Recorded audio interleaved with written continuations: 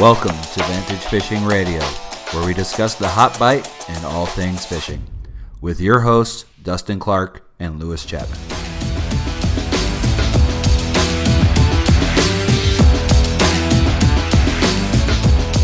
Fish on! Well, welcome back to Vantage Fishing. Dustin and I are at Chatfield Reservoir on a Wednesday after work. Try to sneak in a little bit of fishing. And we were planning on doing part of this episode, and we did a little bit of a business meeting, which was kind of cool to do a business meeting on the water while having a brew and doing some casting. But we're getting run off by a giant thunder cell. We've seen a couple lightning bolts and whatnot, so we've come over and beached the boat, and we decided we're off with a flock of geese in front of us, like 10 feet in front of us, looking at the boat on the beach at a picnic table by the South Marina here at Chatfield. Yeah, these thunderstorms are not uncommon in Colorado this time of the year. As you start getting into more and more summertime fishing, it's good to keep an eye on the weather, but more importantly, what type of fish you're going after. Typically this time of the year, you're going to go high alpine for some trout, while metro lake fishing is going to be more geared toward your bass, your walleye, heck, even carp, if that's your game. Yeah, and not to change the subject, I'm seeing multiple lightning bolts out to our west and some cloud-to-cloud lightning. You might be hearing a little bit of thunder through the mic. So if it gets any worse, start blowing in our way, we're going to shut down the computer, and we'll have to take a small break and restart this episode up in the Jeep while this blows over, and then we'll get back out on the water. But as Dustin was saying, as we get into the dog days of summer, we're past Memorial Day. Oh, absolutely. The higher the elevation you go and the colder the water you find, the better the trout fishing is going to be. Yeah, and that's to say you couldn't go out to Chatfield and fish for trout. If you come out early in the morning when the temperatures are still cool, the water's a little bit cooler from overnight temperatures being a little bit cooler, there's nothing to say you couldn't get into them here. But really, if I wanted to do some nice trout fishing, I'm going to go up to Dillon, or I'm going to go high alpine, stuff like that, to really get the big ones. Yeah, and as we get into July and August, like June is really good at Dillon. Like if you want to get a good trout bite, June and Dillon. And actually that's where I'm going to be this weekend, fishing with high alpine fishing adventures. Nice. Guiding a couple trips, and then there's an event up there I'll be working. June is great there, but as we get into dog days, that high alpine lakes and chasing brookies and cutties is definitely going to be the best trout bite. But, at the same time, the bass and walleye should be pretty dang good here. So it's just the shake of the dice and what you feel like going after. Yeah, just a word of caution as the runoff starts and actually continues through May into June. Be careful for those fly fishermen out there, because the water can get pretty high and pretty fast. I don't know about any current flows now. I'll have to go out and take a look at those and see what's happening. But wading into something where typically you're calf deep, and now you're waist deep is definitely a cautionary tale. Yeah. So it's been a few weeks since we did our last episode. What have you been up to, Dustin? You know what? I have been spending a ton of time on my personal pontoon boat. I really appreciate this. I had one several years ago, and I got rid of it to really focus on fishing from a boat. And after I got rid of the boat, I went back to pontoon fishing. And I'd have to say over the last 3 weeks, I'm probably close to landing about 75 fish. And we're talking multiple species between trout, bluegill, the walleye bite that I've been recently getting on at a couple of the lakes we'll talk about here has been really surprising. How about you? It's been a busy break since our last episode 2.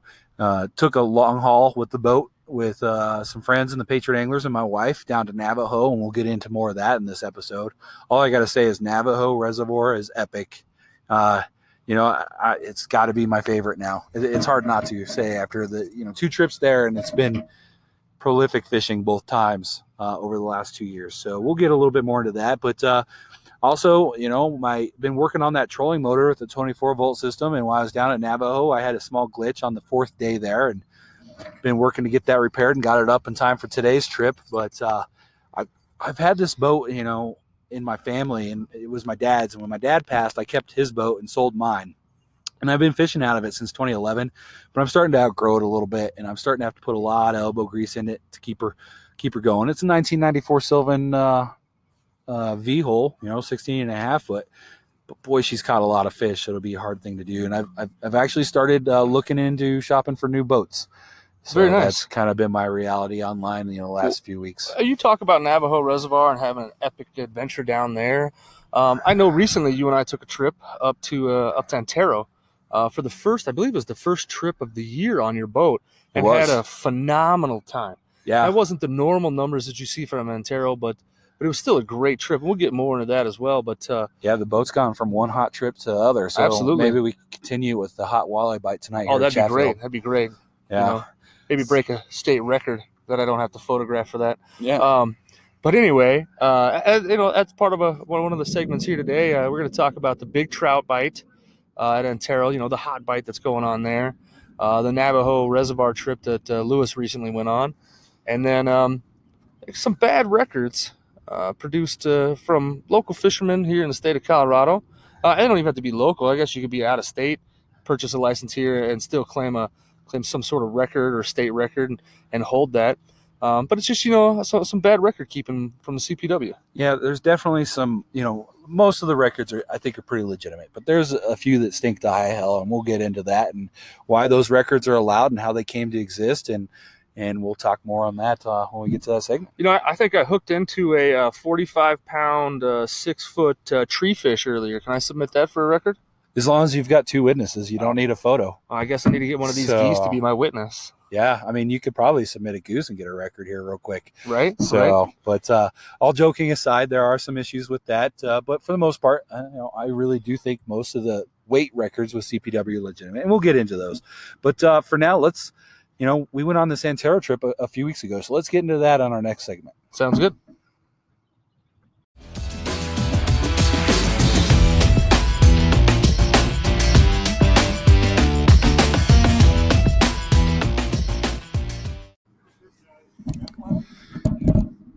Okay, so we were going to jump into segment one with Antero, and we will do that here in a second. But we got the storm creeping on us. We just had a lightning flash with a 5-1000 count on the west side of the reservoir. I'm sitting here on a bench overlooking my boat beached with a bunch of geese in front of a sandy beach overlooking the South Shore Marina. We're kind of seeing what the storm's going to do. We'd like to get back out fishing here at Chatfield. A couple other anglers beached their boat next to us and are talking about the storm and some walleye fishing, and Dustin's down there talking to them, and they got a couple nice walleye. Dustin's down there checking out. So we'll be back here just a second with more talk about Antero Reservoir, and it may be from the Jeep, because this cell we were hoping was going to kind of miss us to the side is it's hammering down. I'm sure you can hear the thunder through the mic. Definitely, we've watched multiple people come out and launch. There's another lightning flash, and people are launching. It's just kind of crazy. It's like, let's have some common sense here. Go look at some YouTube videos of what lightning strikes do to fishing poles and boats and fishermen. And it can easily happen here. Colorado has a lot of fatalities due to lightning. And when you're out on that metal boat and you're not grounded and you've got these glass and rods and graphite and all this sticking up in the air and your metal nets, and you're a potential target. So don't risk it whatsoever. I can't believe people are launching it. And I'm watching boats all over here from the South Marina just still out there water skiing, still out there jigging for walleye. And it's crazy. Like, here in a second, we're probably going to have to go take cover in the Jeep from the storm and ride her out.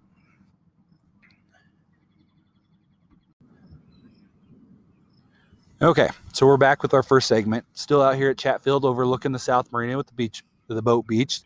Still watching the storm roll in on us. So if we have to pause this segment and go to the Jeep, we will. We got lightning looking like it's going to be in our future. Absolutely. But Dustin, take us into the Antero fishing. Yeah, so, this year I got the opportunity to fish Antero from the boat. I think this is my first time. Typically I'm out ice fishing it or fishing from the shore, which I've had some epic adventures at Antero, fishing from the shore. Fishing Antero from a boat. This one was new on me. So getting on the boat first thing in the morning. I think we ended up being there about 8:30. A little chilly. We wanted to start heading off to the west side after launching the boat from the south side. and really get into about 6 to 4 foot. Oh, there's some thunder right there. 6 to 4 foot of water with a little bit of weeds. And I started the day off like I started the day off at Spinney and 11 Mile. I tied on a nice J-Spec fire craw, tossed it out there, got a first hit, and boom, line got cut. So there's $6 down the drain right there, which always makes me feel real good. But I don't think there's a really bad way to fish Antero from a boat. What do you think? No. I mean, you can approach it so many different ways. I mean, you can go out there and jig for fish if you have an idea where they're going to be. It's always a good idea to start looking shallow and start searching the weeds and maybe casting stuff over the top like jerk baits and different presentations of that, tube jigs and stuff like that, plastics. Yeah, absolutely. Spoons, spinners. And there's nothing wrong with trolling, but later in the year at Antero, the weed base does get a little bit more prolific. Here, before Memorial Day when we went, the weeds weren't as bad as they can be. I mean, I've seen the weeds at Antero that they're just no joke. Yeah, you feel like your engine's a weed whacker as you're going through sometimes. But while the weeds are down, it's great to troll the lake, especially over by the deeper water by the dam, and pick up fish that way. Yeah, so we started the day off on the west side, really looking for some of those bigger trout and shallow waters that are feeding. And to be honest with you, with the water clarity, we got to see a ton of big fish swim by. It was ridiculous. Yeah, I don't think I've seen that many big fish swim by in my entire life. After a couple of good bites, a couple of nice, decent trout landed, we decided to head back over to a little bit deeper water and get by the dam. Yeah. And this is where it exploded. The sonar was just showing fish everywhere, so we kind of went into more of a jigging technique. We're going to call it float tube trolling and a little bit of jigging, where we just let the wind push us around and kind of pop these 2-inch minnows or 3-inch minnows off the bottom of the lake. Yeah, and they're not live minnows. We're not using live minnows at Antero. Yes, no live minnows. Although that would probably clean house, but very illegal. And so to explain the technique a little bit more, basically I was using the Tarova on the front of my boat, the electric motor, and I dialed this into, the lake was still at this point. It was just like glass. Oh, yeah. And there were a few fish breaking water on a small hatch. But when we got over towards the structure on the left-hand side of the dam, as you're facing the dam, you're in deeper water there, and then we're closer to 20, 25 feet, if I remember right, in some of those areas, and then other areas are 16 to 18. But we were finding fish that were towards the bottom or just, up a few feet from the bottom. So we started throwing down plastics, on jig heads, twitch-tail minnows, tube jigs, Absolutely. things like that. And that started producing results. And we were moving slow with the trolling motor, like a 0.3, 0.4, if I remember right, and covering a little bit of water. And we started picking up a little bit hotter bite than we had back in the shallows and the weeds. And we did have fish back there in the weeds, but man, we had to work for those bites, and they were few and far between. And the big fish, they just weren't playing. Yeah, no, at this point, I think we were probably about 3 hours into the day. And I was watching Lewis and our good friend Jason, hauling in, getting good bites. Like I said, I lost the one bite. I want to say it wasn't to a bad knot. I want to say that the line got cut, which, could have been anything. Maybe it was a tiger muskie or a tiger trout, something that really slammed it. So at this point, I hadn't caught a single fish all day. Well, the wind and the storms started rolling, and we could see everything building, kind of like what we're seeing here at Chatfield.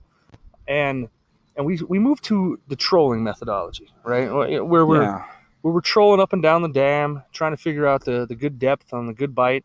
And here's where the Z-Ray, the Castmaster, and the gray and silver J-Spec really started to shine. With the chop of the water, we could start seeing these fish being aggressive toward anything that was kind of flashy.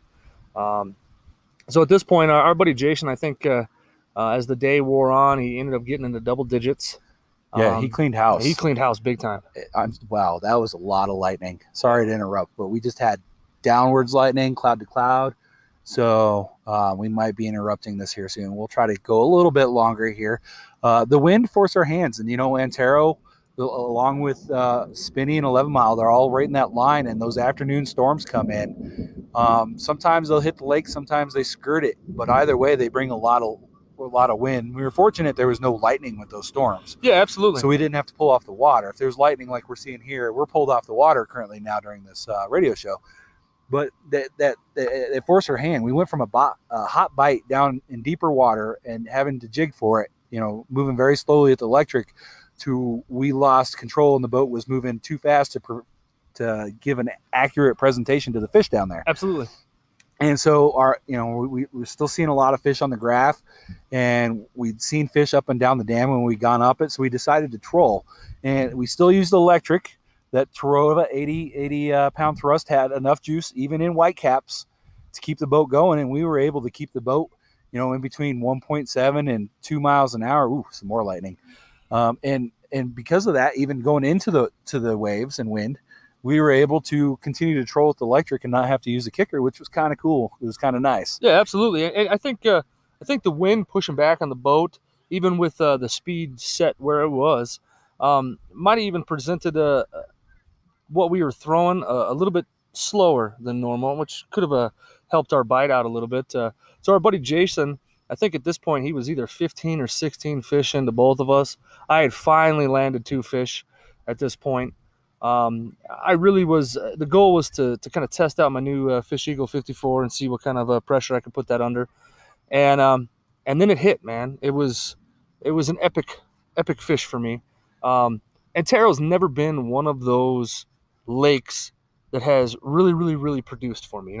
Here and there I can get a nice fish, but I know plenty of other guys that, oh yeah, I had a 25 inch fish and I had an epic day every time I go out there.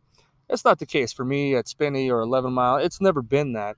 So when this rainbow trout hit, I thought my pole was going to snap. It was ridiculous. It took me a little while to get him in, got him netted, really nice. Ended up being about 21.5 inches. And we're not even going to speculate on the weight. We'll just call him a football. It was extremely exhilarating for me. Yeah. It was one of those, it was like, hell yeah, it's about time. It was a thick, meaty fish. Oh, yeah. That had a lot of muscle for a lot of fight, and it was a good catch. It was definitely he was definitely fighting in a heavier weight class than his length should have been. Oh, yes. I'll give you that. Oh, yeah. And it was an awesome catch. Jason had a couple nice ones too. I just ended up pulling up, your average holdovers over and over again. I didn't get the nice fish, but I still had a great time. And I'll tell you what, anytime anybody gets a beast of a fish in the boat, whether I catch it or one of my friends or, a participant or a customer catches it, Absolutely. it gives me goosebumps. It gives me that big fish high. And, when I get it, it's even more so. And there's nothing better than the big fish high. Just that little adrenaline rush, the excitement of it. It's just awesome. And sometimes it's hard to even concentrate and get back into fishing after catching that. So is that what you were kind of feeling? Yeah, absolutely. It was, I think I set my pole out and we continued to troll. And at that point I was on this nice little euphoria and said, you know what, I don't have to catch a fish for the rest of the day, but it was still nice to be able to say, you know what, we're still in the same path. So the nice part about what was happening here was after being shallow, after being deep, after trying trolling, after trying jigging, after doing casting, we were out on the water 4 or 5 hours. We got into this really, really nice groove where we found this great pattern. And we just trolled up and down this pattern for the remaining, I think, hour and a half, 2 hours that we were out there. And it was just fish after fish after fish. It was constant, especially for our buddy Jason. But it took us all day to get there. It really did. Yeah, and Jason owes me some money on that guided trip he just got too. Just putting that out there.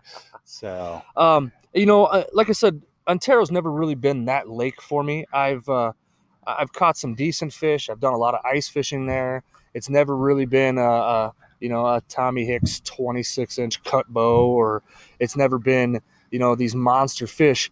What was your most epic time at Antero? There's a very special weekend that I spent up at South Park where I fished Antero one day and 11 Mile 2 days, camped it up there with a buddy of mine, James Anderson, actually one of the co-founders of Patriot Anglers. And the most epic trip I had was with him. And it was back in the fall of 2012. It was September. I remember the Broncos were just starting and Peyton Manning was kind of the big deal in town. And we ended up going and watching Peyton play the Atlanta Falcons at that little bar at Hartzell. taking a break from the trip. But during those trips, every afternoon, just like we were talking, we got storms in and lots of wind and lots of craziness. If there's lightning, it throws me off, but there was no lightning, and we got a rainstorm in Antero probably midday with a ton of wind, and it got crazy on there, and it usually chases a lot of boats off, but that's when the fishing gets really good up at those South Park lakes. If I can safely stay on the water, I will. And during one of these trips in a rainstorm, James Anderson and I were throwing HD trout and then also those Rebel craws, and we were up in the shallows in the weeds. We were about probably 6 to 8 feet of water, and I had drift socks out from the boat to slow us down, and we're letting the wind slowly push us across the weed tops up there. And you could see down clearly in that water and see all the fish and everything, even with the waves. And it was one fish after another. And during this brief spout of rain over about a half-hour period, I think we brought in a fish every single minute. Dang. At one point on an HD trout, I brought in 2 18-inch brown trout, back-to-back casts. Never happened in my life before. Just simply amazing. And, and the fishing was good all day, but that half hour was peak, and that was one of those easy 50-plus fish day at Antero's with footballs up to, 19 to 22 inches and things like that. Very nice. And it was crazy. And I remember that there was one fish that we hooked onto that was an absolute beast. And we were just using a drift. And he actually started changing the bow of the boat, the direction it was going in one of our drifts. Wow. He was that big of a beast. And, I wasn't as skilled as an angler then. And I fought the fish as best I could. And there's some lessons I learned on that one. But long story short, he bent out the hook on my HD trout and got away. I never did see him. Wow. It was nuts, but he fought like the devil. And that's one of those fish I've always wished I could have seen and seen how big he was. I always wonder, was that a 25-plus inch rainbow or was that a giant brown? What was that, And that trip was actually the trip that led to the inspiration of starting the Patriot Angler. So it was a pretty epic trip at Antero. So you can count that as the start of it. Oh, very nice. Very nice. Yeah, it's I've had quite a few good times up at the South Park area. Those storms coming in do produce a lot of fish. I've always either fished off a very small boat or a flow tube, so I've always had to get off the water fairly quick. I'd say my most epic time at Antero, a buddy of mine hits me up after work. It's 5 o'clock in the afternoon, and was living down in the Springs at the time. Hits me up, said, "Let's go to Antero." So that's an hour and a half drive for us. So by the time we get there, we're gonna get a good couple of casts in, and then have to leave. Oh boy, am I glad I went. So I know that Antero is a lake known for its big trout. Yeah. I was standing on the sandbar that was next to the dam, and those of you who've fished this before in low water know exactly what I'm talking about. I was out on the little sandbar. I was casting with a brown trout Castmaster, and I was getting bumps left and right, and then slam. I was like, "Oh, all right, this is awesome." Start reeling it in. I land this fish, and I look at it, and this is before they had drained Antero, so I wasn't as skilled as I think that I am now. But I get this fish, I get him netted, and yes, I do carry a net occasionally with me while I'm fishing off the shore, just in case. Oh, it's a good way to keep it's a great way to keep fish alive if you plan on releasing. Absolutely. Versus dragging them in the mud to get them unhooked. Absolutely. So I'm screaming and hooping and hollering. I thought I caught a lake trout. I was ecstatic. Extremely ecstatic. Got a photo of it, everything. Lake trout. Oh boy, was I did you get called out on Facebook? Oh yeah, I got called out everywhere. Everybody told me that was not a lake trout. Now, I'll be honest with you, I haven't lake trout fished. It's not part of my wheelhouse, so I just kind of guessed that it was. It happened to be one of the rare big splakes in Antero. So for me, that was like, that's a bucket list fish that most people don't get to catch, let alone one that was big. I couldn't tell you the exact size of it, but it definitely gave my medium workout. So I tell you what, we're still doing all right with the storm. It looks like we might get missed. There's still some lightning here and there, but we're talking about Antero, and we try to keep these radio shows. We're new to it, so we're still figuring out what works and what not. But we've been trying to keep them, 45 minutes to an hour. But you just reminded me, and I want to talk more about Antero, and we still have other segments, so let's stretch it out just a little bit. Sounds see how good to me. Goes. I mean, we're talking fishing, we're having a good time. You're talking splake, right? Yeah. Big splake. And I can't believe it didn't come to mind when you first said that. Oh yeah, he's talking about a splake, but he thinks it's a lake trout. I caught my first splake in Antero too. Oh, wow. And See? so, and it was actually on my very first ice fishing trip that I did at night. First time I tried to night ice fish. Wow. And I went with Jason Reed. He owes me on this trip too. That's an extra $250, buddy. $250, Jason. If you're listening to this, your tab is getting pretty high. And so I went out with him and another buddy, and we went out and set up the shelter. We got out early afternoon because you want to get out on the ice and set up before dark and do some fishing and roll into dark. And then I always take a good GPS with you when you night fish and trail on the ice. Because when you pop out of that shelter, you don't know where you are and you're disoriented, and there's no lights. Zero. And if you got no stars, yeah. So bring a GPS or some way to figure out how to get back to the parking lot if you decide not to leave in the light. But to get back to the story, I bought these floating pretty much headlights that you would have to. We drug a deep cycle battery out on one of the sleds, which was brutal. And we're all in the Army. We're all like in shape, hua Army dudes. And so we drug this battery and like everything we owned ice fishing out. I mean, like these sleds were ridiculously heavy. No way do I do this anymore. That heavy. But anyway, and we haul out Antero. Like we leave out of that north ramp and we haul way out into the shallows, and we drill tons and tons of holes until we find a good gap in the weeds, because that's what you're looking for, is a gap in the weed lines there. Ice fishing, you plop a hole and it's nothing but a huge pile of weeds right below you. Keep moving to the side. I'll drill like 10 holes in a row, 10 feet apart to find that gap. Absolutely. And, now you got all the aqua views and stuff that help with that too, seeing where those weed lines are. But to get to it, we put these floating lights on each side of the shelter, on the outside of the shelter, and they float in 10-inch holes. And then we fished inside the shelter. The three of us had our holes. And when night fell and we clamped those lights onto the battery, it lit everything up crystal clear down to the bottom. It was like I was fishing in an aquarium. I felt like I was cheating. And all the scuds and even little minnows that you never see during the day, and all these crazy underwater creatures. It's like I had no idea how alive these weed beds are in Antero. And it was like bugs coming to the bug light or the bug zapper in your backyard during the middle of summer, And all of a sudden you start seeing streaks in the water, and it's these trout are just rushing through with their mouths open, and they're just filling up with these creatures that are in there. And we were fishing with small, like 1.5-inch tube jigs, Berkeley jigs, tube jigs, and things like that. And they would just slam those, occasionally, thinking that they're just another creature in the water. And it was great. And you know what?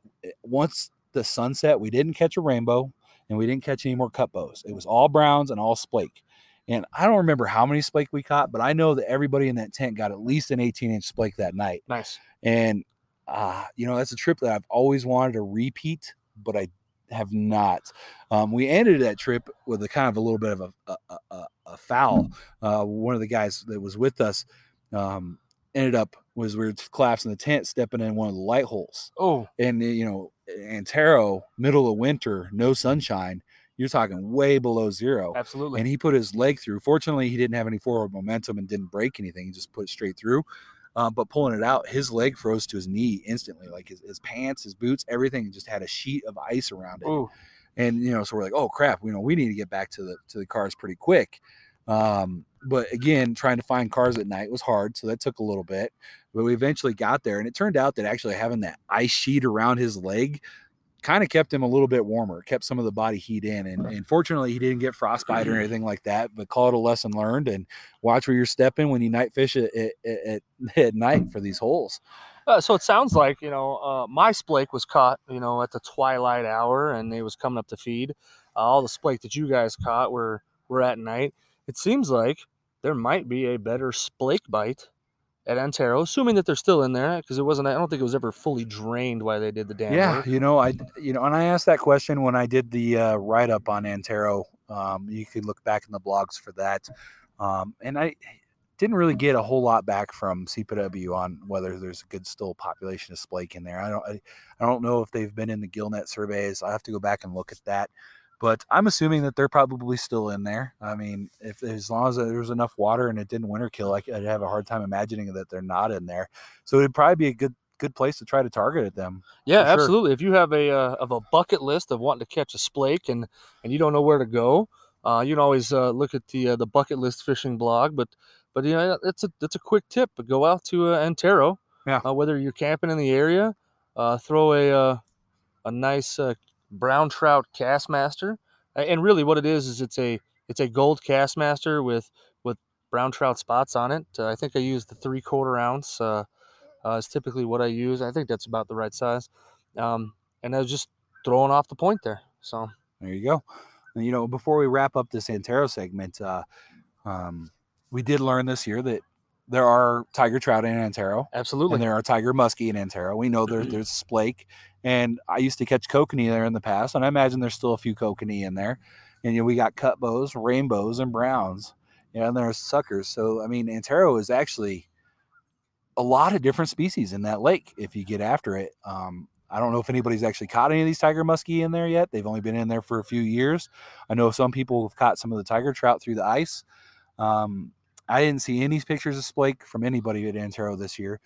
Another, you know, little tidbit I'll drop. Another good place to try for splake, you know, especially from the float tube and the fly rod, is Left Hand Canyon Reservoir. If you can float, it's a larger lake as far as high up, so I don't feel like I'm abusing it by handing out that info. And there's a ton of splake in there, so it's another good area if you are wanting to target splake. But yeah, I think anything else you want to add to Antero before we go on to the next epic lake? No, I guess the only thing for the Antero folks who want to target splake that are in there, the big difference between the lake trout and the splake is the forked tail. They almost look identical otherwise. I believe it is the lake trout that have the bigger forked tail, where the splake have a flatter tail. Mm-hmm.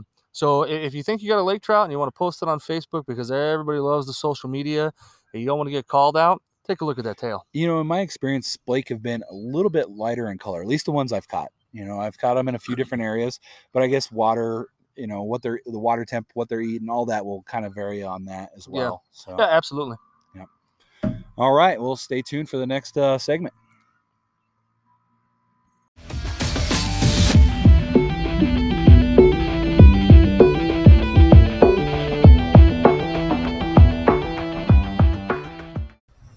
Welcome back to Vantage Fishing Radio. The weather has turned on us a little bit, so we've had to move into a Jeep. So two very big dudes trying to get some recording done in a very tiny space. We're going to talk about the Memorial Day weekend fishing trip at Navajo Reservoir. From my understanding, this trip is epic. Not only is it a trip, it's a great thing that the Patriot Anglers do. Unfortunately, even with the second year of this coming around, I have not been able to make this trip, so I'm going to rely on my partner here to do most of the talking about how epic Navajo is. I do have to add one thing. Navajo Reservoir is in New Mexico and in Colorado, so for those anglers who do want to fish it, they have buoys, from what I understand, set up to keep the Colorado side separated from the New Mexico side. So be wary that if you go down there and you cross that, you're going to need a New Mexico fishing license to fish in the New Mexico portion. But other than that, how was the trip? Yeah, that being said, you know, on the regs, though, Colorado stickers on your boat is good registration for New Mexico on Navajo Lake. That's awesome. So it's just a fishing license is the kind of the deal. Navajo is amazing. It's an awesome, great trip. Just put out a new blog this morning about the trip, so check that out on vantagefishing.com. Get read up on there. Get excited about some smallmouth fishing, some pike fishing. But so the trip essentially is 2 years in a row in May. I've gone down with the Patriot Anglers. To me, it's the marquee trip of the Patriot Anglers. It's where they put in a little bit more of their donated money to providing one heck of an fishing experience for some veterans and their guests or family. And it's a big trip, you know. It's a 5.5, 6 hour drive down there. It's a big commitment, and then we camp overnight. We got a group campsite that we get just above the big marina by the Navajo Dam on the New Mexico side, and you know, from there you can flip over to the San Juan River, which is world-class fly fishing. But Navajo, the lake itself, you know, the boating and the smallmouth and pike fishing, I think, are world-class as well. So it's you know, what do you do? If you're the fly angler, you're in heaven, and if you're the boat angler, you're in heaven. And you know, myself, I've never touched the river because I love boating. I live and die by the boat and float tubes and stuff like that, you know. And other folks like Paul with the Patriot Anglers, he lives and dies by the fly, and it turns out to be an epic trip for everybody. And it's one of those things to where folks will rotate, you know, every day halfway through the trip, or maybe do one day on the river and then one day on the lake, and they're getting the best of both worlds and just having the time of their lives. And this year was no different than the first. I truly believe the veterans that came and joined us on this trip really had a fishing trip of a lifetime. I mean, it was just flat out epic. And anybody that's not been to Navajo, you're missing out. You need to go. I don't know how it is in the midsummer and that we're going to start getting into, but I imagine it's pretty good in the fall, and I know it's amazing in the spring. The smallmouth spawn and that bite is epic in leading into Memorial Day weekend. And the San Juan River is a little bit better when it's higher too, so early May, that's great. And so a little bit about the lake itself. So the Navajo Reservoir is a deep canyon lake that's got multiple arms. It's got 3 great big arms. One of them is a little bit smaller than the other one. Kind of got a little short arm going on. But the other 2 are huge. And the middle one stretches all the way up into Colorado. And if I remember right, it's like 35 miles long. Wow. And I just put my boat on that lake. I rented a slip very cheaply at the Navajo Marina and was able to recharge my boat every night. And I went through a full tank of gas while I was there and explored the southern half. And I feel like I'm barely just scratching it, as far as knowing the fishing spots and things like that. There's so many coves, and like Pueblo's a little tease in kind of how Navajo is. Imagine like Pueblo on steroids, or like times 50. Like the big difference is it doesn't have the wiper and walleye that Pueblo have, but otherwise Navajo is it's just amazing. There's so many coves and so many areas to duck out on, and so many great fishing spots and so much structure. I've never seen a lake with so much structure. We're talking like fallen trees, shrubs out of the water, trees from when they flooded the lake in the 60s, I believe, still up in some of these coves in the water. I mean, rock and boulders everywhere, and the water level fluctuates. So, and in my mind, it's not a bad thing. Last year when I went to the lake, it was almost full, and this year it was 15 feet low, and it was like a whole nother lake. I got all brand new structure to go find different fish on, and all the structure that I fished last year was up on land. So, we went down with as kind of an advanced party, myself, my wife, and Jason, great fishing buddy and volunteer of the Patriot Anglers. And we went down and kind of pre-fished it a little bit and tried to get to know the lake and what was biting and where, so that way we could pass on that information to the other volunteers and boat captains. Patriot Anglers rented 4 fishing boats, Nice. Pontoon boats, and we filled them up with veterans, and plus we filled up my boat, and we got them out on the water over that Saturday and Sunday. And part of those boats, and I'll have to give credit, is to you went down and met him, but Mr. Bob Kaiser, give you a shout out. He made it possible for all those boats to be rented and those veterans to really have the time of their life. So just wanted to give that quick shout out, and all the shout outs to all the volunteers who put in all the hard work to make the trip happen.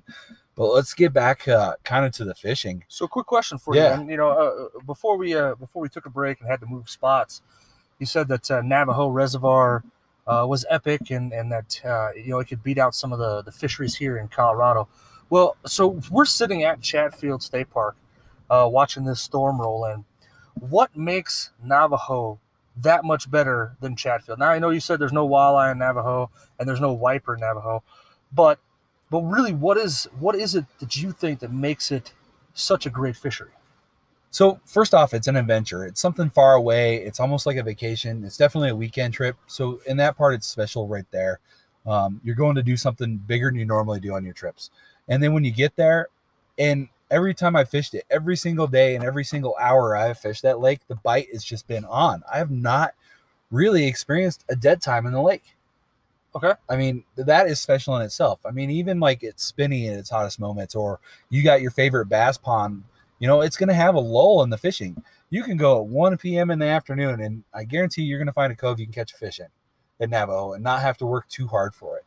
And just to give you an idea of it, so here's 2 different things that happened during this trip that have never really happened to me on my boat anywhere in Colorado, but they're on the New Mexico side of Navajo.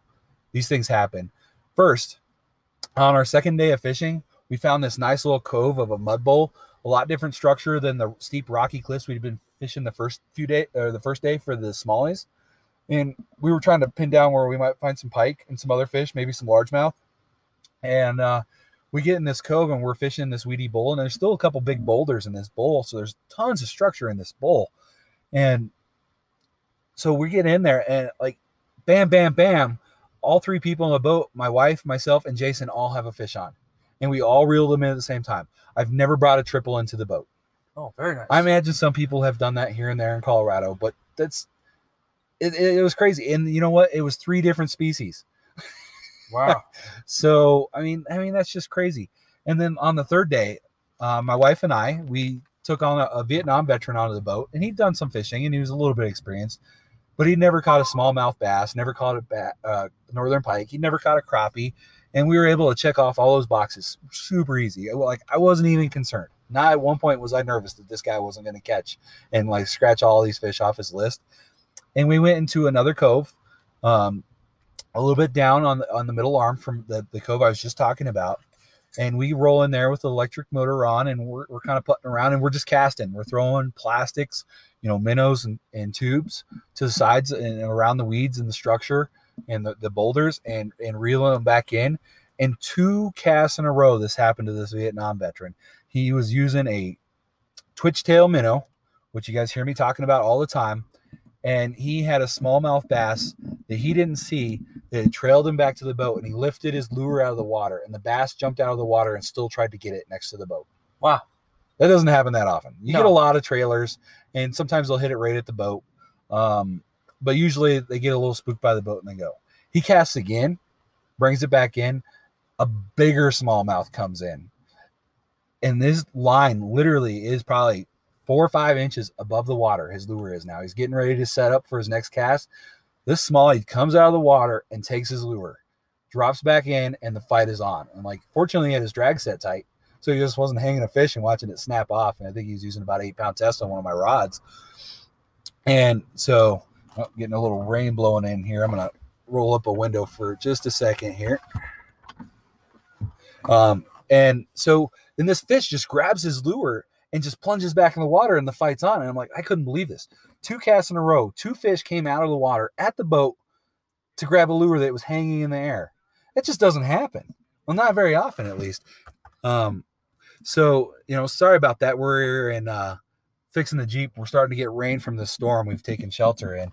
And so the radio turned on for just a second and whatnot. But anyway, I mean, it was just amazing. Like, I had not experienced that boating in my lifetime. Some people probably have out there. And to have a triple one day and the next day have 2 fish literally leave the water at the side of the boat. They were so hot and heavy on that bite. Those fish were so competitive. The first day in the evening when we put out and we got the boat over, we worked the dam. We picked up a couple smallies like really quickly. We were getting tons of chasers. Jason was using a small jerk bait. I think it was an HD.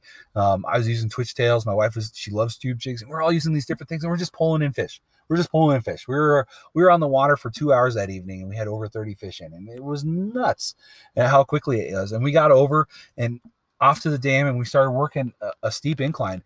And keep in mind, like, this lake is crazy deep and big, and so we're fishing right next to shore, and you just back off a little bit, and your sonar's going from 6-7 feet on the incline, and all of a sudden you're in hundreds of feet. And we found a spot not too far from shore that was 318 feet deep. Wow. Just incredibly deep in those cliffs and the amount of structure that goes straight down with them. And the fish just hang on it. And there's a lot of shrubs and these like desert-like trees that grow right out of the cliffs. And sometimes they're underwater and sometimes they're not, depending on the water level. And some of them were underwater, barely, when we were there. And we come across this tree in a bend in kind of the shoreline, and it lines Jason and I up on the same side of the boat to where he can cast in front of the tree and I can cast in between the tree and the shore. And we both put our lures there and started working them back. And a school of fish came out after mine. It was probably 10 smallmouth bass, at least, started following my twitch tail to the boat. And then they seen Jason's, and like half the school switched off. And you could see it all happen because the water at Navajo is clear. I mean, a pair of polarized glasses at Navajo is a must. And they started chasing his lure and mine. And all of a sudden, we both had fish on from the same school from the tree. And it's just like everywhere we went, it was just like things like this happened. Now, there's a lot of small smallies there. So it took us a little bit to figure out how and where the big ones were, and we did. And so the second day we spent a lot of the morning, working different areas of structure and figuring it out. And we finally figured it out. If we find some of the shallower coves with some weeds and you still have some drop-offs nearby and some big boulders nearby, you're going to find bigger fish and more species. And once we figured out that trend, we used that every single day to our advantage. And we picked up fish after fish. We were picking up, smallies 15 inches regularly. We were picking up bluegills big as your hand. We were picking up 12, 13-inch crappie pretty regularly. And then we started getting into the pike. And, everybody, and this is like, because Jason hasn't paid his bill, everybody but Jason got a pike that fished in the boat that weekend. All the different veterans and myself and my wife, we all picked up a bunch of pike, and they were all over 20 inches, and it was really nice. And so it was great to be able to take folks down, and not only for me to fish and learn a new lake, which is awesome, it's really fun, but to be able to put folks on fish and on bite like that and make them feel like they're like the best fishermen ever. It's just amazing. You have goosebumps.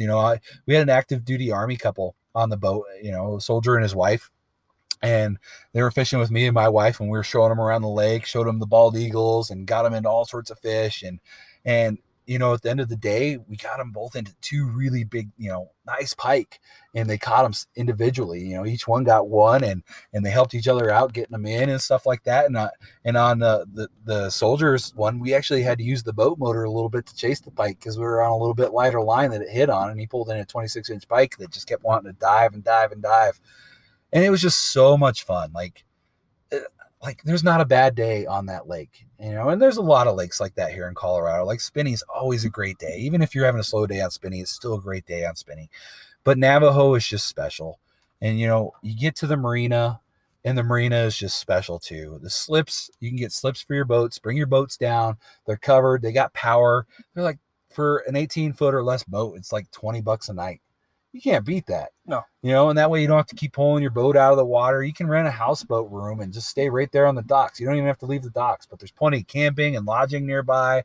There's cabins. The marina has its own store, and it's a big store and bait shop. And it's got a cafe. It's got a restaurant. There's a boat rental building. All this is on the marina itself.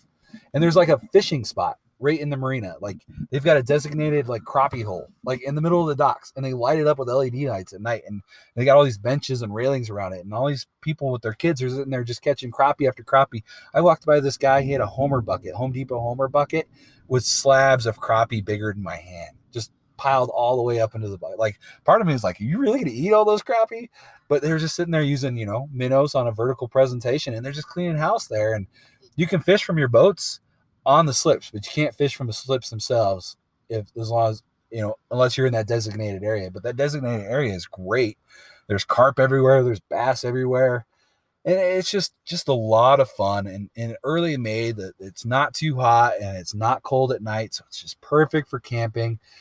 And I think part of what makes the trip really special too is, don't get me wrong, I would go down just by myself. I love the fishing and I love that lake so much. And I'm considering even trying on a houseboat there now. But being able to go with a group like the Patriot Anglers and being able to go with a bunch of veterans and their family members and do as a team and run the barbecues and just do all that, it's just an amazing experience. And it's just a lot of fun. And it's by far the fishing trip I look forward to the most every year. And I'm going to do whatever I can to make that trip better for the Patriot Anglers every year from here on out too. So I will always be on that one. Well, it definitely sounds like one of those epic adventures that maybe even Vantage Fishing is going to have to take and see if we can't even get some of our Facebook followers to come on down or at least tell us about their experiences if they end up going. So that sounds like a very epic trip. And to me, the way you described the layout of the lake, it seems like those shallows and those coves are so heavily populated with fish because of the steep drop-offs. They're not going to go down to 318, 200 feet. No. They want to stay near where food is and everything else like that. So I can see how it's different than a lot of the lakes we have here. We didn't even talk about the brown trout fishing. It's got epic brown trout. Like if you like big browns, like giant browns, fat, huge, like 23, 24-inch plus browns. They're fairly common down there. Wow. In the lake. And I marked them all over the place along the shorelines in deeper water. I just never targeted them. I was so hot and heavy on the pike and smallie bite. But the year previous, we caught a lot of them. And people were catching them from the dam, and we were there a couple weeks before Memorial Day on the previous year. One of our volunteers actually did pull up a brown from one of the pontoon boats in one of those coves, and it was a master angler. And it was the only brown trout we caught that weekend, but we didn't really chase them.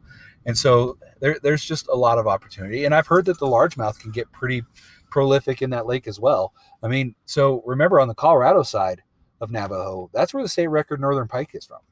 Wow. So it's just something to kind of be aware of. That you're going to catch a lot of fish, but there's also a really good chance that you might get a monster when you're down there. And so then the lake's so big and there's so many fishing spots. And like, I only seen one guide service the whole time I was down there working the lake. So there was more ski boats than there was fishing boats, which was insane in my mind because how good the fishing is. Yeah. So, if you have the means to get a boat down there and fish it, or even camp from shore and fish it.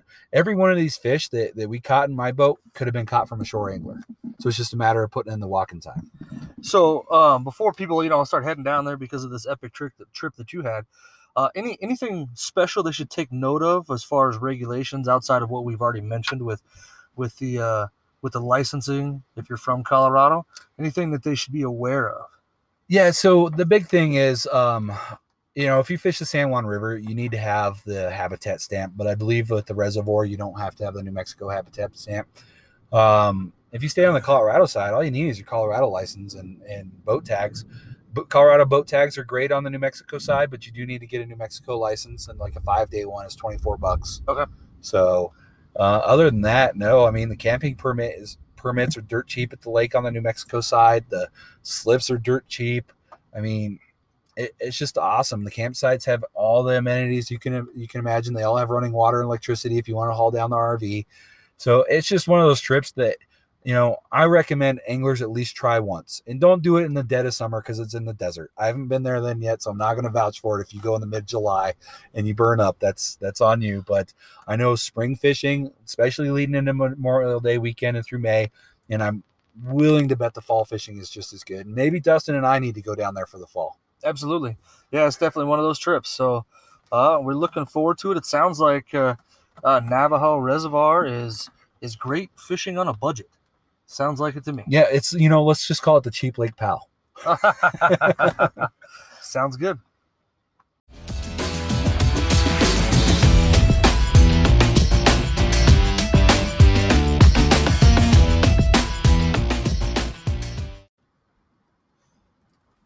Welcome back to our third segment of episode 3 of Vantage Fishing Radio with Lewis and Dustin. And we're going to get into a little bit more of I don't know if it's controversial, because I think a lot of anglers think it's kind of BS. I haven't run into any anglers that really agree with the way that things are kept. But we wanted to talk about state records when it comes to CPW and how they track them and manage them. And for the most part, there's a lot of good and legitimate records and some fish to be very proud of. But there's a handful of records that just make you scratch your head and just don't make too much sense. And we want to get into it and how that those might actually count and why CPW counts them. Maybe talk a little bit back and forth on our feelings on that. But first off, when it comes to records are bragging rights with fishing. And, as anglers, there's those rulers, fake rulers out there to give you fake rule sizes so you can best your friends. You can make big fish look like little fish look like big fish. You got the stiff arm to make fish bigger. It's just in our nature to brag, right? When it comes to fishermen, some of us are worse than others, and some of it can get pretty competitive. But the ultimate in bragging rights is a state record. If you get a state record by weight, that's a kill record, but you've got that top fish for that species in the state in my mind. Like if you have the state record walleye in Colorado, that's a pretty dang big deal.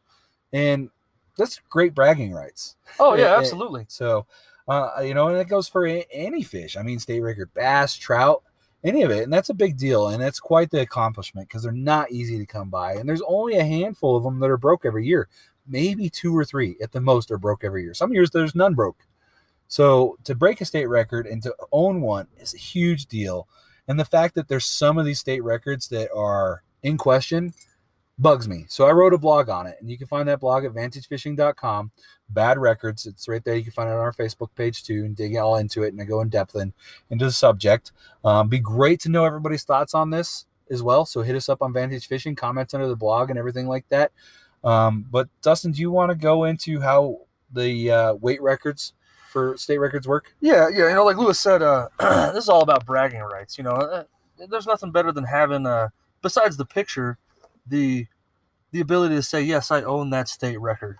So with the weight records for the state of Colorado, you have to keep the fish.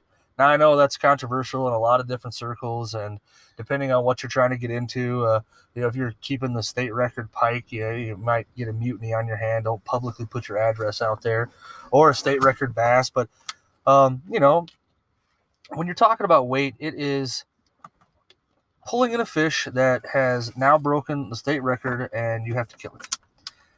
Well, in order to get the state record, you have to have the application filled out by a CPW ranger at a certified scale. And then there's several around the state. I think there are some at CPW offices, some at certain King Supers or what have you. You kind of got to do your research on where those are at, because, you know, every time I go out, I'm looking for a big fish itself. So keeping it, you know, at what point you keep a state record to say that you have it, or you take a picture and release it. These are all personal decisions, but at the same time, keeping a state record and having it certified by the CPW and having it weighed is phenomenal. I think I recently saw back in Kentucky, somebody pulled in a was it a crappie or a bluegill that was a world record? Yeah, it was a world record. Oh, there was crappie, yeah, world record crappie. And I know the guy took a lot of heat for keeping it, but at the same time, I would love to have not only a state record but a world record fish. Yeah, come on, that's pretty big time. You know, and part of the reason that they are kill when it comes to the weight record is the fish needs to be inspected, you know, for legitimacy. It goes off a weight, so the ranger's going to make sure it's not stuffed full of lead and things like that, and they're going to inspect the fish to make sure it's actually the species that you're claiming it is. You know, when it comes to some trout and things like that, sometimes a cut bow and a rainbow can look pretty dang close, and so that's why it's a kill, because that's some of the stuff is hard to tell from a photo, and it's hard to tell if people are being truthful. And there are people out there that are not truthful with some of this stuff. People are cheating in tournaments all the time, so it wouldn't surprise me if people cheat with records too, where they can.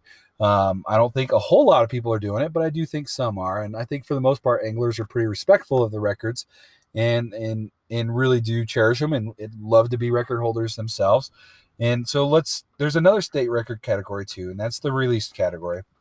And the release category is basically catch and release. You know, you take a photo of that fish, hopefully, maybe, you don't have to, and we'll get into that in a second, and you submit it via the Master Angler program into CPW. And CPW, whether it's annually or however often they do it, they go through and they comb through these Master Angler records, and any records in length that were bigger than the previous record in that species category is the new state record in length, and that's how they do it. So it's not like you're actually submitting it for a state record. You're actually submitting it for a Master Angler, and it has to go through the long process and might take a while, and eventually, if your fish is longer than everybody else's in the released category of Master Angler, there's a kept category too, but we're not going to talk about that one on this episode. That's how you get the length record. Now, there is faults with both of these. The records, the weight, which is the kept, and the length, which is the released. And let's go into the release category real quick. I don't mean to interrupt you, but for those listeners out there, if you hear in raindrops, that storm has finally got on top of us, and the rain's coming down pretty hard. So we apologize for any interference or extra sounds you might be hearing. Yeah, for sure. This storm is just like hovering over us because we're trying to do a radio episode. We're trying to go fishing. We're trying to do all this great stuff outside. And, of course, it's raining.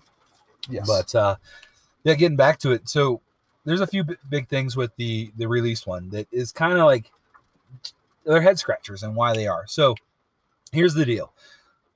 you don't have to have a photo of your fish to submit for a released record for that master angler.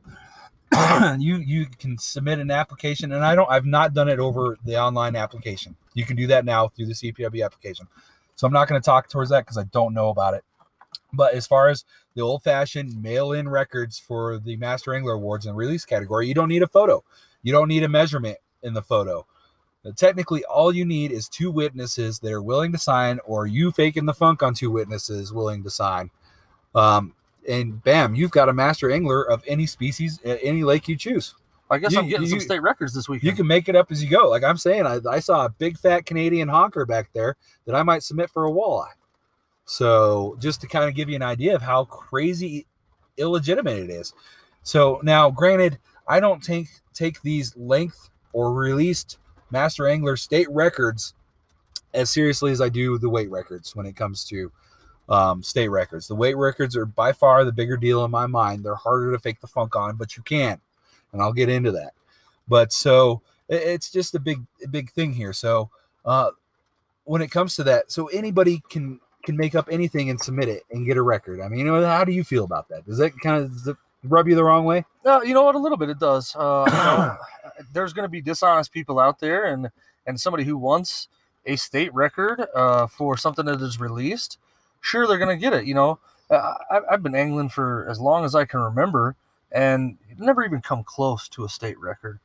But then to see people get them broke, or I've got a new one this year and a new one last year, yeah, it is a little bit irritating. Yeah. And and we're definitely I dug into this for the blog, and I dug into every single individual record for both weight and length to kind of assess whether I thought that they were legitimate records or not. And obviously that's my opinion on that. But where we're talking about these facts on how you can record and submit a record, you can go to my blog under this bad records and click the link and go right to the brochure that tells you how to submit this. So you're going to see the same information. So it's just flat ridiculous. And so let's get into the next piece of this. So when it comes to both of these records, what can make them, in my mind, illegitimate is they don't have to be from public waters. You could submit a weight record and a length state record from private waters. Now, this one rubs me the wrong way. Yeah. I think that if you are a paying angler, because that's the difference between private and public water, I don't have to have a fishing license to go fish at a private lake that's been stocked with nothing but state records, where your average angler who wants to just buy a 2-day or a year-long fishing license can go out to any lake and, let's say they do catch a record for the state, just to have it broke by somebody who didn't even really purchase anything.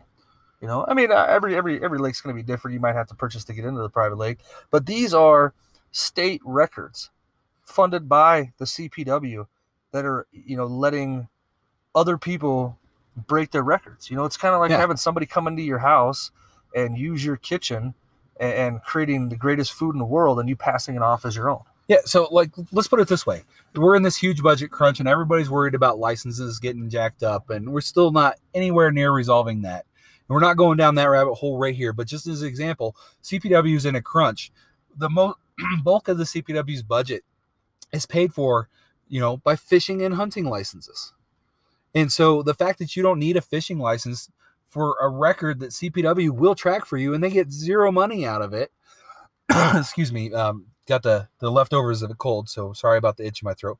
It just rubs me really, really the wrong way. It's like, why are we tracking lakes that don't count, that you don't manage, that you don't manage the fisheries on? And not everybody can have a fair shot. So when it comes to private waters, a lot of these are clubs or private memberships that you have. Some of them are just like farm lakes where it's like the family farm pond. There's so many different types of private waters. And when it comes to private waters, you can have those stocked by private fisheries and pay to stock them with whatever species fish you want. And I'm not picking on private waters. I have had the opportunity to fish private waters a few times, and it's been awesome, fun, great experiences. And I have actually caught some pretty dang big fish. Like I caught in Master Angler, largemouth bass on private waters, and I did not submit them to the Master Angler program because it just felt dirty. Like, it's like I felt like I was catching and not fishing, and like it was too easy. I didn't work for it, and not everybody has access to it. So in my mind, it didn't make sense. And you can grow a fish. You can have a fish put into your private backyard pond and feed it trout pellets all day long and grow it nice and big and protect it from the eagles and eventually catch it and submit it for a award. I mean, really? And we're going to count that? Really?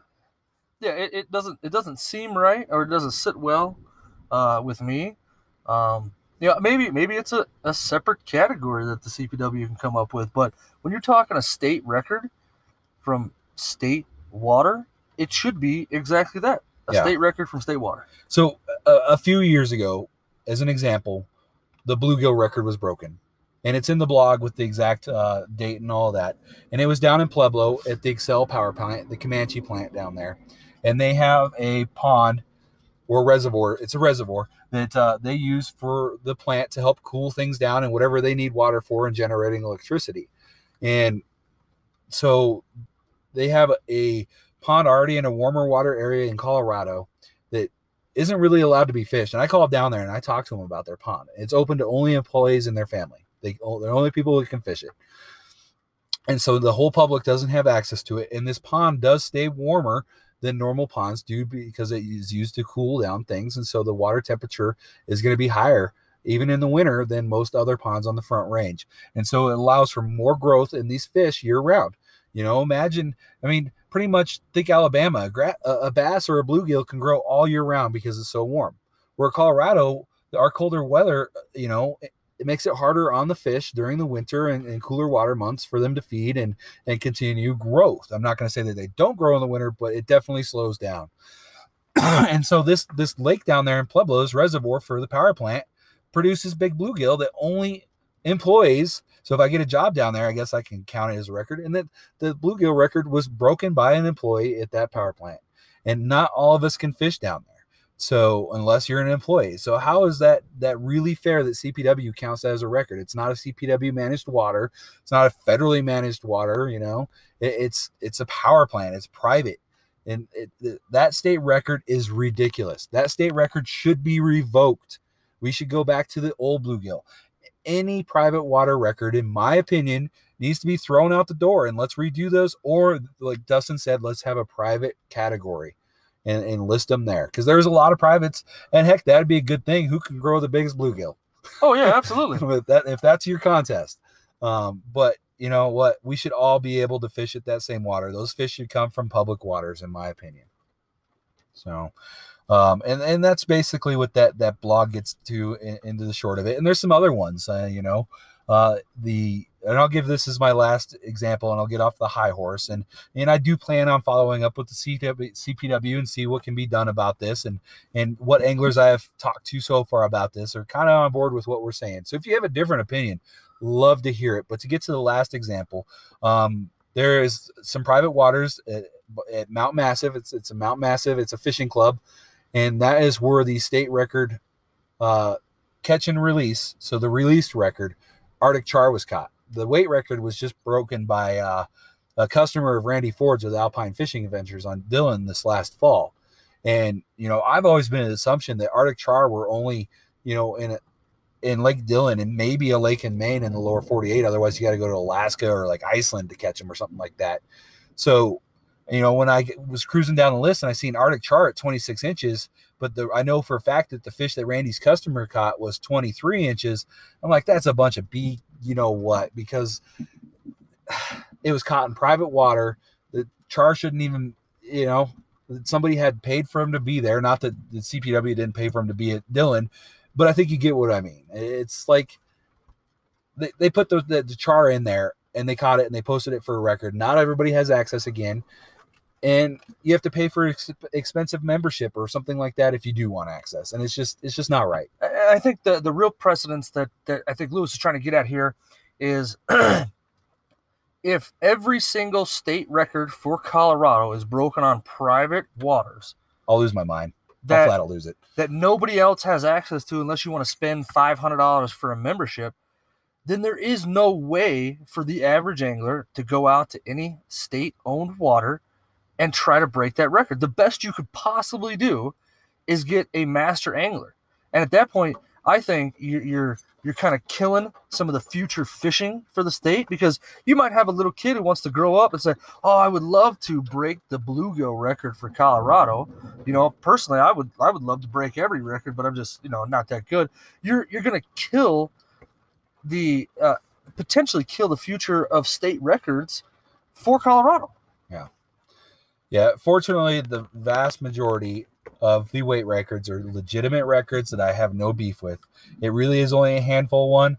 When it comes to the released records, just dig. You'll see some ridiculous records in there. There is a almost world record breaking walleye that was submitted in the released from a private lake. And some of the private lakes don't even name the lake. They're just like private lake Weld County, private lake Larimer County, Farmers Pond, whatever county in like southern Colorado. And it's just like, wow, you won't even say what the lake was that you caught it on. It's like, come on. So, we're going to dig into this a little bit more. We just want folks to know, hey, there's some fishy records. Get it? Fishy records. That was dumb. We're stuck in a Jeep together when we need to be out fishing in the storm. So now there was one other thing that you said real quick before we wrap everything up. You said there was a way that you, or at least that you had seen, that somebody could skate around the kept state record. Were you able to find that data? It's the private stuff. It is the private stuff. Yeah. Okay. Yeah. Okay. Yeah. So I thought you meant like cheating or somebody shoving weights down it. So it's really the private waters that is killing the state records for some of these categories. And if you give private waters its own record or don't count it for the state state weight, which is the kept record, those are going to be great. Those are going to be awesome records that are going to be highly respected, and most of them are. There's only like 3 or 4 of them, I think, that really had issues. And actually, if I remember right, most of them were panfish off of private waters. But when it comes to the length records, oh my goodness, it's a mess. It's a flat mess. And you know what? Here's the thing is, Dustin and I just need to, go buy our little piece of cheap property in eastern Colorado, fill it full of water, throw a couple honking bass in there, and let's feed them some stocker trout for about 7-8 years, fatten them up, catch them. Wait, we don't even have to do that, because guess what? We don't have to have a picture. Yep. And we could submit it for the length state record. And you know what? I don't even need Dustin's help. I could just make up a couple signatures, and I'll leave it at that, because I can go on ranting about this subject for a while. Check out the blog. Check out all of our blogs. A lot of great writing. We're digging into a lot of stuff. We're hammering on CPW on this one a little bit. But there's a lot of great things that CPW does too. So by no means are we hating on them completely. It's just we think that these records could be cleaned up a bit. And, there are some awesome places to fish like Chatfield, and that's credit to CPW. So I'll give them credit where credit's due. But this area just needs to be cleaned up a little bit. So I think that'll wrap up this episode, our 3rd episode of Vantage Fishing Radio. How do you feel about it, Dustin? I feel pretty good. And for those listeners out there that have enjoyed it, found value in the blog, like, share, let your friends know about it. Hit us up. Send us an email. If you find something in the state records, or if you have a trick or a technique, that could help other fishermen with Antero, or even if you've been down to Navajo, go ahead and hit us up. We'd love to either speak with you or do other things as far as putting it into a blog.